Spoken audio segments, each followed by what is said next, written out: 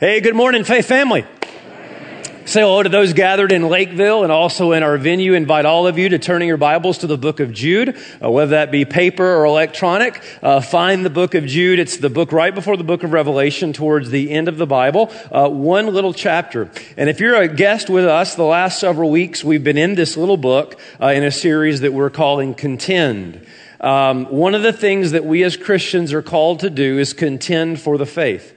We must fight for the faith. Now, when we say fight, we don't mean with fist. We're not talking about anything physical. We're saying that we're called to stand for what we believe. And listen, everybody has something in their life that they think's worth fighting for. And as Christians, we believe the faith is worth standing for, to say we're not ashamed of what we believe. Amen? And we've talked about the fact that you got to prepare for that fight. You don't just step in the ring and get going. We talked about that week 1. Week 2, we talked about the fact that at some point you got to get in the ring. You are a Christian, right? I mean, that means you believe in something.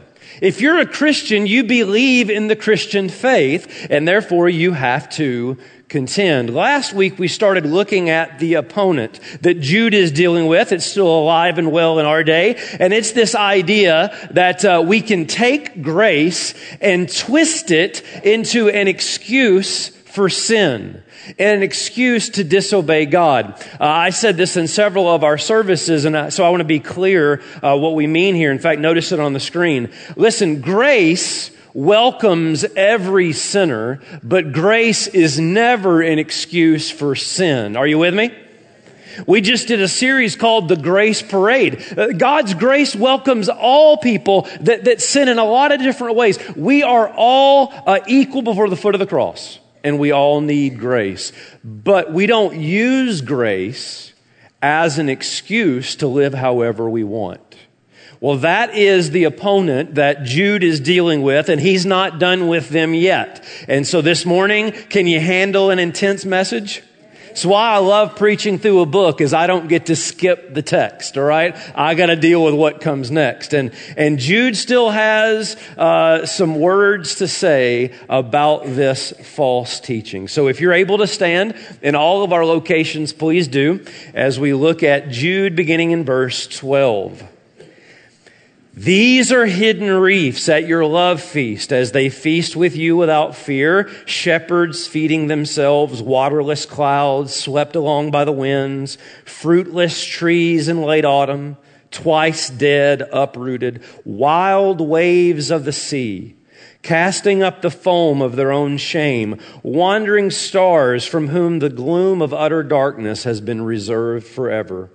It was also about these that Enoch, the seventh from Adam, prophesied, saying, Behold, the Lord comes with 10,000s of his holy ones to execute judgment on all and to convict all of the ungodly of all their deeds of ungodliness that they have committed in such an ungodly way, and all the harsh things that the ungodly sinners have spoken against him.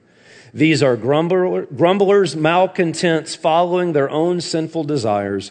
They are loudmouth boasters, showing favoritism to gain advantage. This is God's word. Pray for me, will you? And ask that I would be faithful to it. Let's pray. God, come talk to us now as we look at your word. We here at Berean are committed to your word. Whatever it has to say to us, we need to hear it. Even if it's not what we want to hear, it's what we need to hear. And so, Holy Spirit, come and lead us into the truth. You're the Spirit of truth, so guide us in truth, that we might discern that which is false and contend for what is true. And we ask this to the glory of Jesus, in whose name we pray, and God's people said, Amen. Amen. You may be seated. Ishmael arrived in New York at age 17. He was enrolled in school and immediately struggled relating to some of the typical teenage issues in America. What am I going to wear? How do I look? What music should I download? You see, his life had been radically different from theirs since he was young. He grew up in Sierra Leone, a place that was ravaged by civil war in the 1990s. In fact, as a young child, he was forced to be a soldier. He'd seen things children shouldn't have to see. He'd done things that children shouldn't be forced to do. And by age 16, having seen his entire family killed, he was alone. That's when a woman from the United States adopted him and brought him to New York. He struggled fitting in at first, but eventually made some friends. He was always cautious about telling them about his past for fear that they would use it against him. One day he was invited by his friends to go on a weekend trip to play some paintball. He'd never played paintball before, but his friends assured him that they would take it easy on him. They arrived on Friday night with the intent of getting up first thing Saturday morning to begin their play. He looked at the land, he scouted things out, he put together a strategy in his mind, and Saturday morning came. And Ishmael won every single game. I don't even think he got hit once. In fact, he had to stop playing just to give everybody a chance of winning. And when they were finished, they asked him, "Are you sure you've never played paintball before?" He just smiled. And he said something unbelievably profound as he reflected on that event. He said this. He said, I learned that day that it's one thing to pretend you're at war. It's another thing to have been in one. We know that to be true, do we not? In so many different areas of life. Faith family, we know it's one thing like when you were a kid to kind of play house, to play family. It's an entirely different thing to have to raise one. Anybody want to testify? It's one thing to do well in school and have knowledge. That's important. But it's an entirely different thing to have to put that knowledge into a real life situation. It's one thing to walk into the gym and start punching around on some bags. Trust me, it's an entirely different thing when you step into the ring. Hear me, faith family, this morning. It's one thing to talk about the faith. It's entirely different to actually contend for it. That when the truth of God's Word is on the line, when the gospel of Jesus Christ is on the line, right here, at some point you've got to stop pretending and start contending. This isn't some game of paintball. This is a real spiritual war that we are in. Lives are on the line. Families are on the line. Churches are on the line. Truth is on the line. And it's entirely different to pretend than it is to actually contend. And that is exactly, is it not, that we've seen the last few weeks? That's what Jude is calling these Christians to. He's calling us to. Look at verse 3. Beloved, although I was very eager, oh man, how I wanted to write to you about our common salvation. But I found it necessary to write appealing to you to contend, to do something, to fight, to not pretend, but contend for the faith that was once for all delivered to the saints, because certain people have crept in unnoticed. Jude is saying, come on, this isn't a game. This isn't pretend paintball. This is real life. And the enemy, the opponent that Jude is facing, as we've mentioned, is these people that were saying, in the name of grace, you can live however you want. You know what? God's a God of love. He forgives. So why don't you do whatever you want to do? They would say it this way. Because we're not saved by the law, which is true, we don't have to do anything the law says. Even the moral law. They were antinomians against the law. They were using grace to justify their own sin. Let's recap this quickly. In verse 4, he says they pervert the grace of God. That is, they're moral atheists. They wouldn't say there is no God right here. They just live like there is no God. Verse 5, like Israel, they went their way instead of going God's way.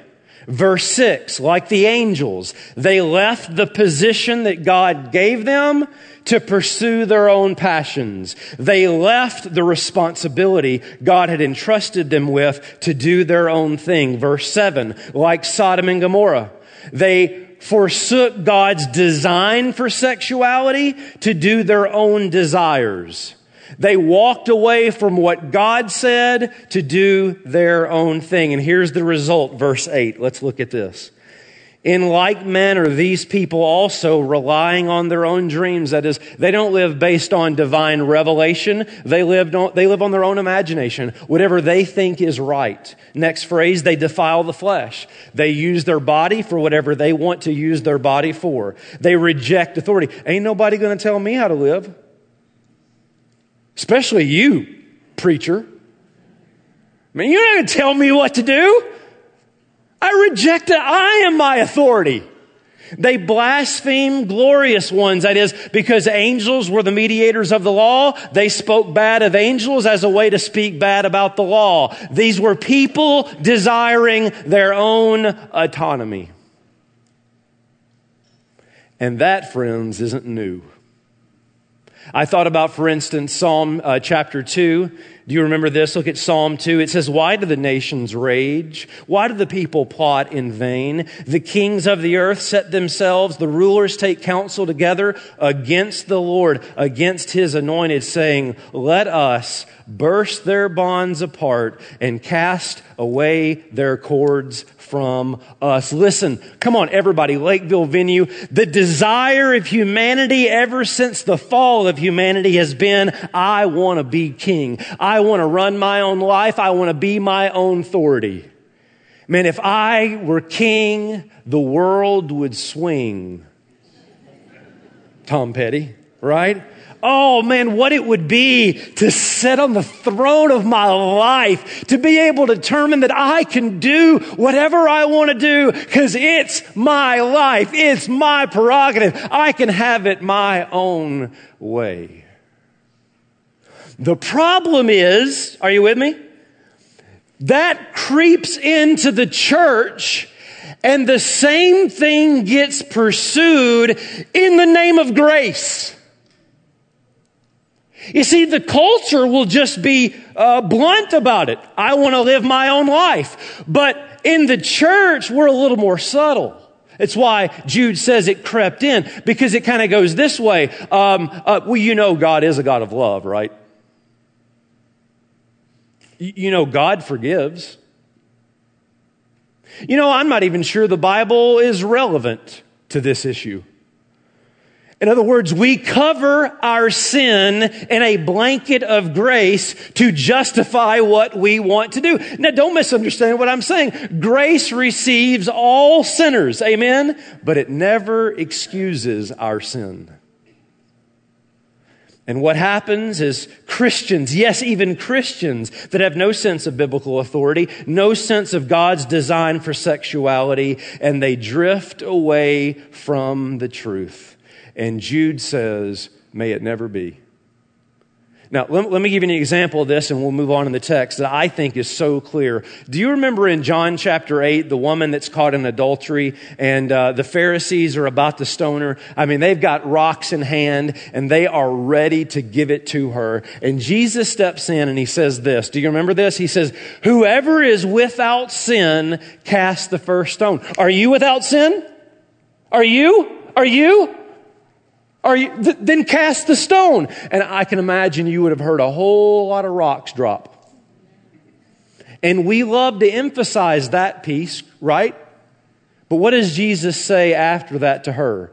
Now go and, say it, sin no more. It's both. It's grace. That all people of all sin are received in Jesus. If you're without sin, then cast your stone. That's what I thought. Now go and don't sin. Go and walk in obedience. That's what Jesus is about. Are you with me? Jude says these teachers, like we see all around us, twist grace. They pervert it as a way of justifying whatever life you want to have. And now he's going to say the problem with that is it's really dangerous. It's really dangerous. And part of the reason why it's so dangerous is because it's deceptive, because it's wrapped in a blanket of twisted grace. And so it will sound good. It'll be partially true, but lead you to a lie. You know, I've been given the illustration through this series because it's called Contend of some boxing illustrations. What are things that we can learn in the ring that helps us understand the fight of faith? And one very important strategy in boxing is something called deception. Like if you can deceive your opponent, you can get them where you want them to be. There's a lot of different ways to deceive. You can act like you got hit and then draw them in and then boom, put it on them. Another deception is what's called distance deception. If I can make you think I'm closer than I actually am, I can draw you off. So for instance, one of the best at this was a boxer by the name of Floyd Mayweather. And you'll notice here kind of in his stance that he's setting up his opponent. He wants his opponent to think that he's closer than he actually is so he can draw him off. So watch what happens. When his opponent throws the punch, just a little move and bam, he's got him right where he wants him. Let's watch it again. He thinks he's closer than he is, moves back, boom, got him right where he wants him. You see, deception is dangerous. That doesn't just happen in the ring, that happens in the faith. And false teaching, even in the name of grace, will deceive you by drawing you somewhere you don't want to go. Are you with me? Look at the metaphors that Jude now gives to explain the danger of their deception. Verse 12, they're hidden reefs at your love feast. They feast with you without fear, shepherds feeding themselves, waterless clouds swept along by the winds. They're fruitless trees in late autumn, twice dead, uprooted. They're wild waves of the sea, casting up the foam of their own shame. They're wandering stars from whom the gloom of utter darkness has been reserved forever. So what are these metaphors of danger, of deception mean? Listen, Jude is saying what I am pleading for us, everybody. Lakeville Venue, come right here. Please don't fall for the lie of grace. I am all about grace. We are all about, go back and look at 4.5 years of sermons that I've preached here. We are radically gospel of grace centered. Amen? But we're about true grace, not a lie of grace. And I am pleading with you, don't go that way because it's dangerous. Number one, because it's destructive. It's destructive. They're like hidden reefs. That is, this false teaching sneaks in Jude's day into their fellowship meals, their agape feast, their love feast. This was a Christian time of fellowship to celebrate their unity of Christ. It would often include the Lord's Supper. And these false teachers would sneak in and they'd pull you aside, and rather than encourage you in obedience, rather than to try to stir you up to godliness, rather than to be there to motivate you to pursue Christ, they would say things like, I'm not even sure that's a sin. Oh, but you know what? God is a gracious God after all. And they actually end up encouraging your disobedience rather than your obedience. And Jude says that when they do that, they're like hidden reefs in the sea. They cause damage. They're like a Minnesota pothole. Anybody know what I'm talking about? You didn't even see it coming, and boom, it brings damage.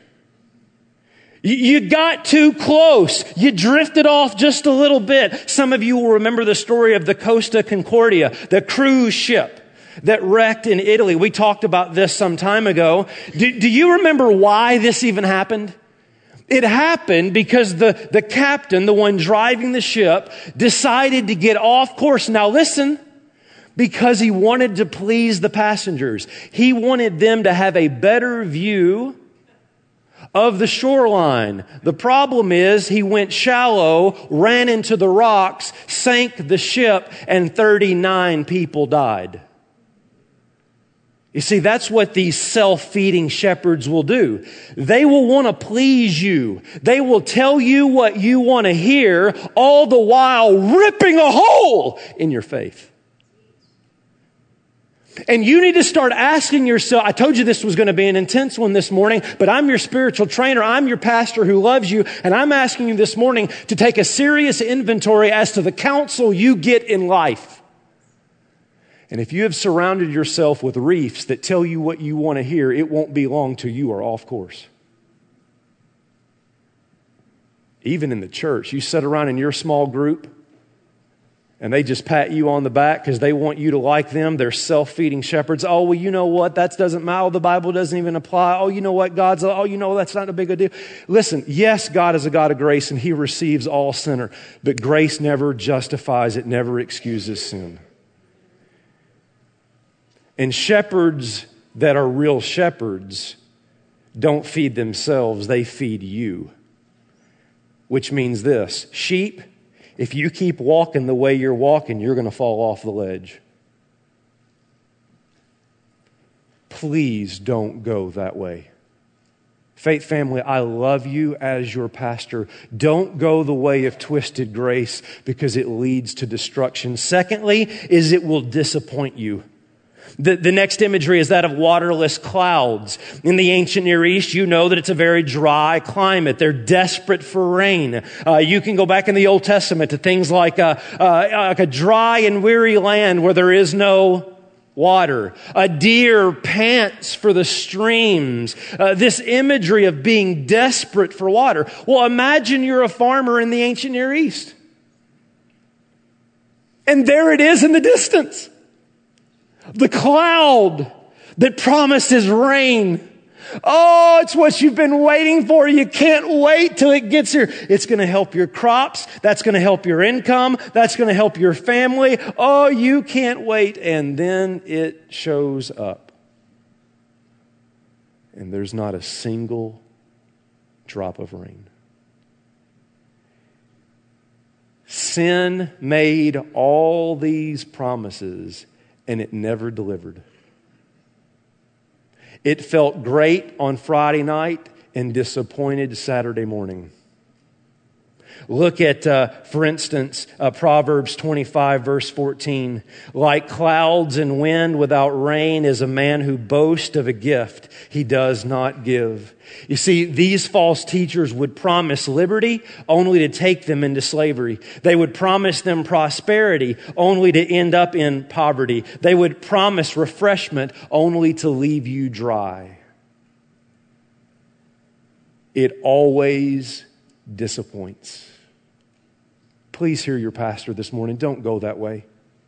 Don't go that way of twisted grace. It will never give you what it promises. Amen? Number 3. It doesn't just destroy, it's not just disappointing, but it also brings deadness. The next imagery is that of fruitless trees. Jude mentions here late autumn. In the ancient Near East, in late autumn, you would expect the trees would be in full bloom and full of abundance. The problem is you look around and this is what you see. It's deadness. There's no fruit at all. This is not what you would expect. Now, why is that the case? Why is Jude using that imagery of fruitless trees? Everybody right here, finish this. The wages of sin is... You see, when you use twisted grace to lead you down the pathway of sin, you're not headed towards life because you're walking away from Christ. You're moving towards it. That's why there's no root. That's why there's no fruit. That's why there's no substance. That's why it ends in deadness. Please, I beg of you, don't go down that road.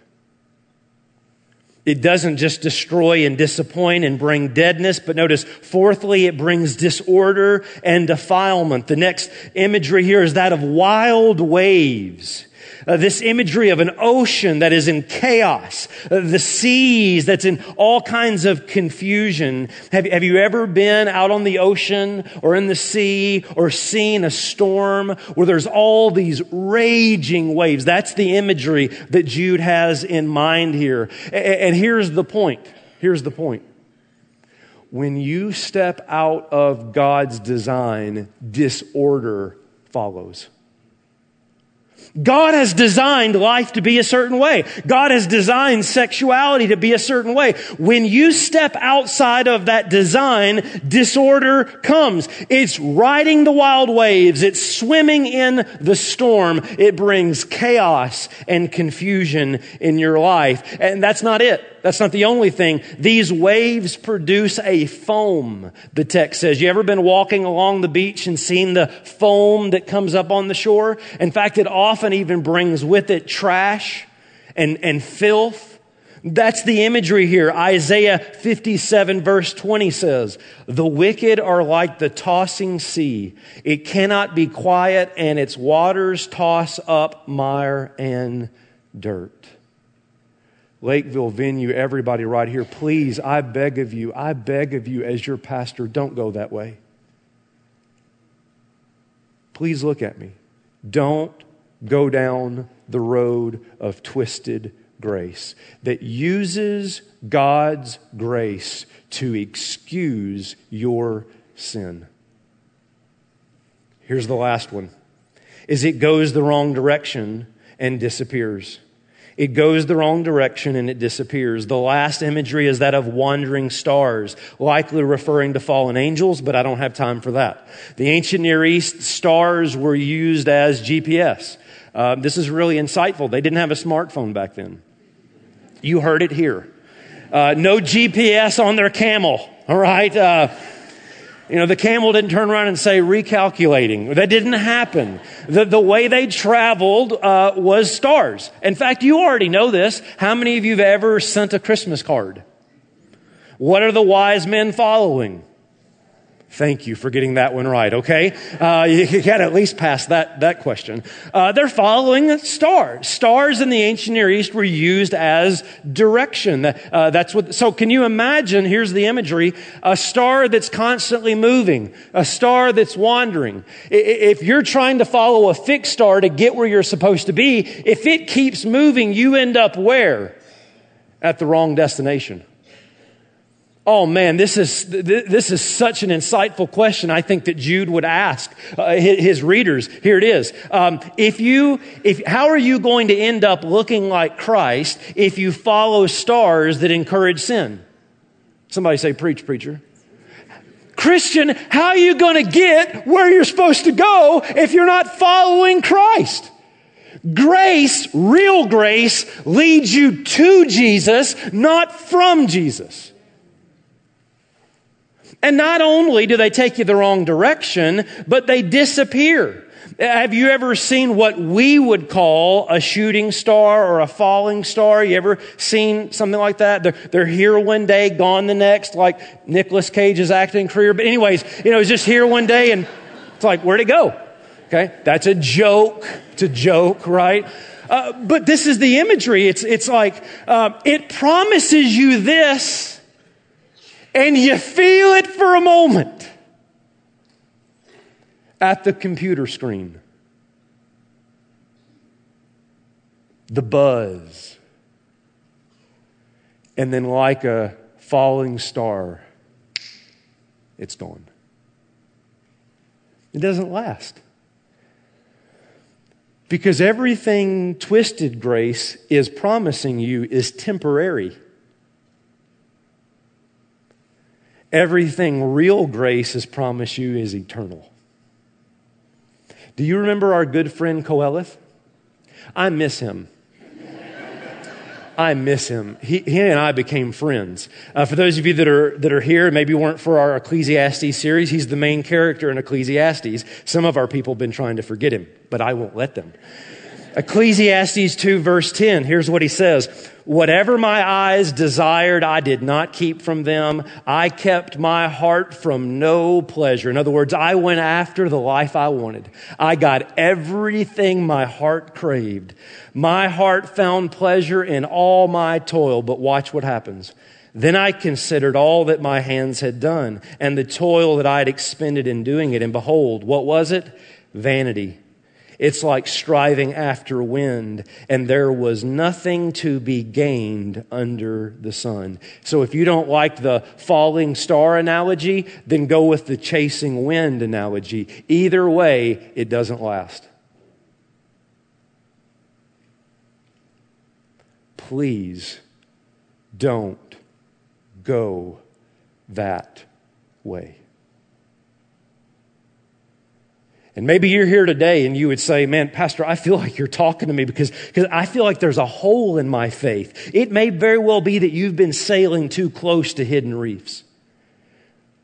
Maybe you would say, I feel like I'm in a spiritual drought. Well, maybe it's because you've been deceived by waterless clouds. Maybe you're here and you're saying, I'm not experiencing spiritual life and vitality. Maybe it's because you're following fruitless trees. You say there's confusion in my life. It may be because you're swimming in the wild waves. You say there's no direction in my life, no satisfaction in my soul. Maybe it's because you've been following wandering stars. So here's an idea. How about stop following the lie of grace and submit to the Lord of grace? For the Bible says He's not a hidden reef. He's the solid rock. Amen? The Bible says He's not the shepherd that feeds Himself. He's the shepherd that sacrificed Himself. He's not a waterless cloud. He offers living water. He's not a fruitless tree. He's the true vine. He's not a wild wave. He's the one that says to wild waves, peace, be still. He's not a wandering star. He is, according to the book of Revelation, the bright and morning star. He won't take you the wrong way, brother, sister. He is the way.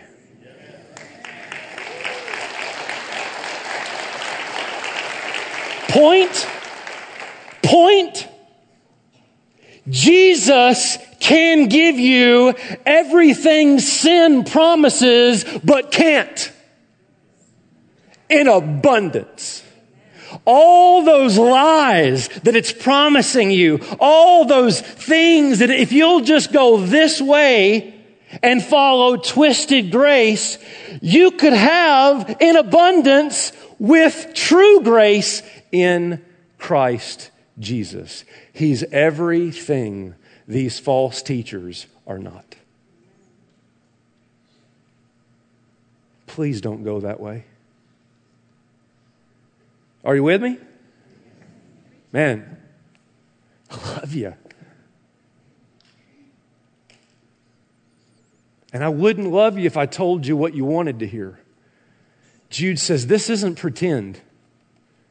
I ain't playing patty cake and we don't serve candy with our communion. This is real life. We're in a real war and there is lie and error out there and you must contend for the faith once for all delivered to the saints.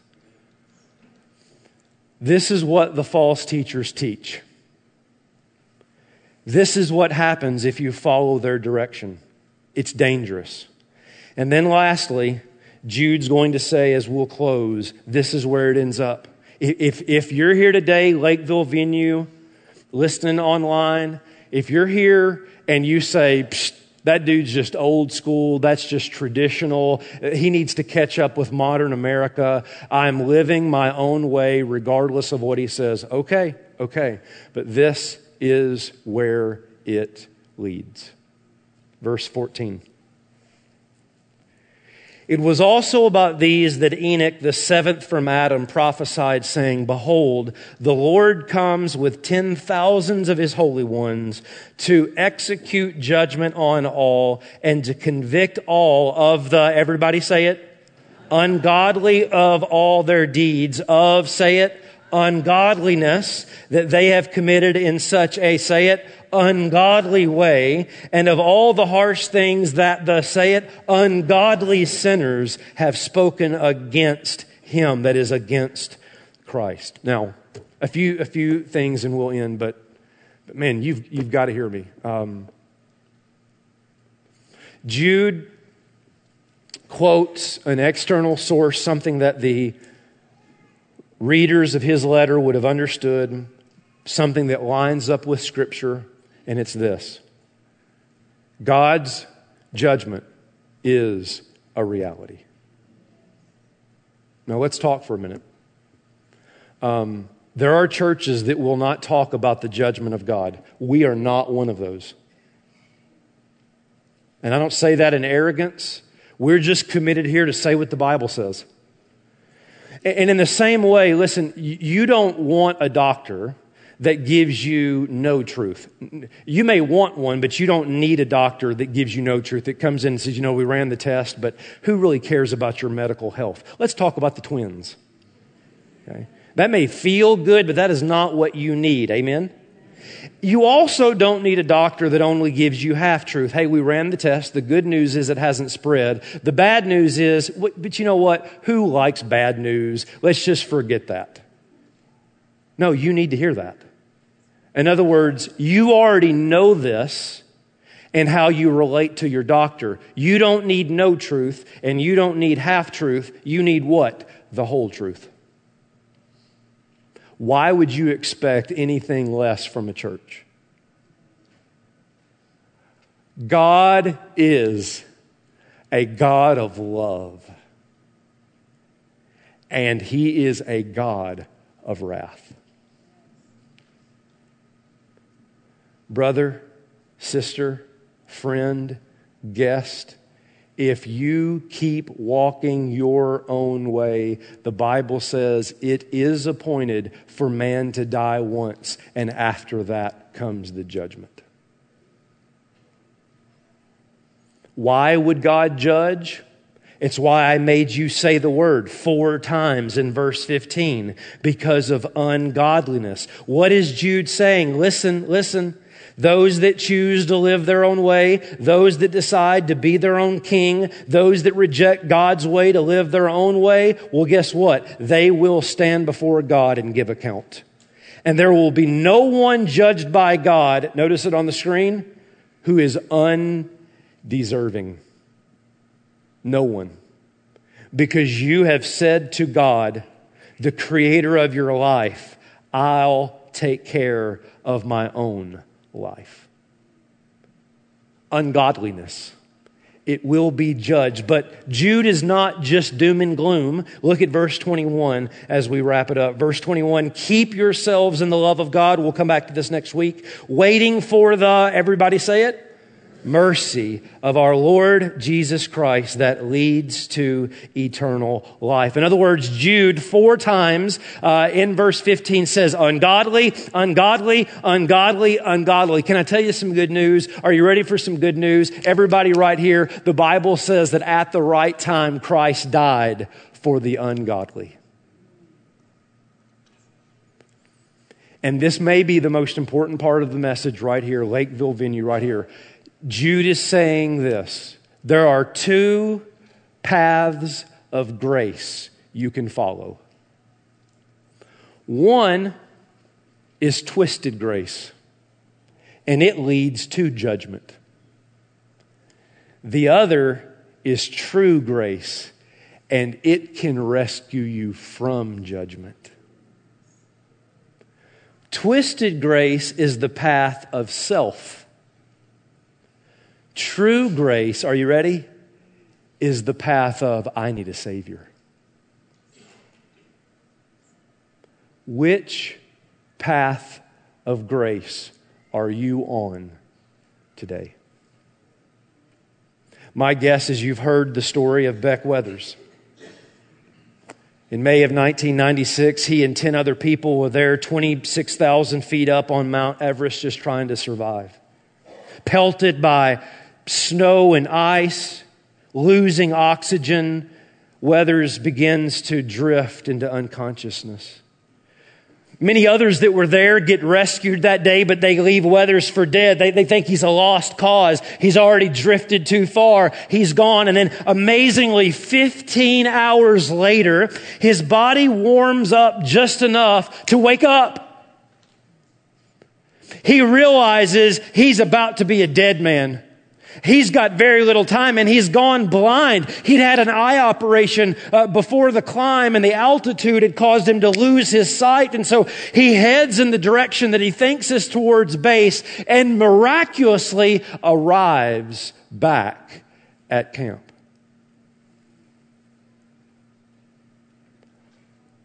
but it wasn't without its consequences. Weathers would have his right arm amputated around his elbow. All the fingers on his left hand would be removed, and his nose would have to be entirely reconstructed. And please hear me. This is what stuck with me about his story. He says, I was laying there in that hospital bed, reflecting on everything that I had just been through. And he said, I made an important discovery in my life. He said, I realized that my obsession with mountain climbing was nothing more than an obsession with me.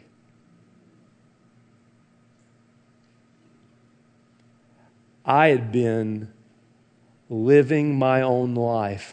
I had been climbing the mountain of self. And listen, it almost cost him my family. It almost cost me my life.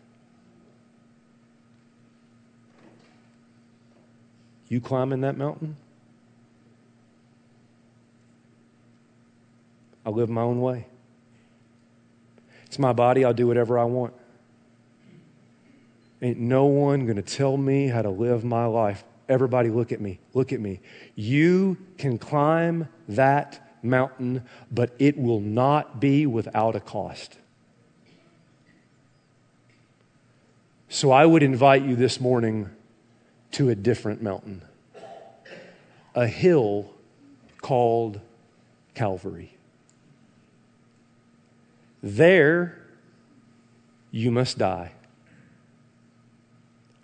There you must surrender all. But there you will find true grace. And all God's people said, Amen. Would you pray with me?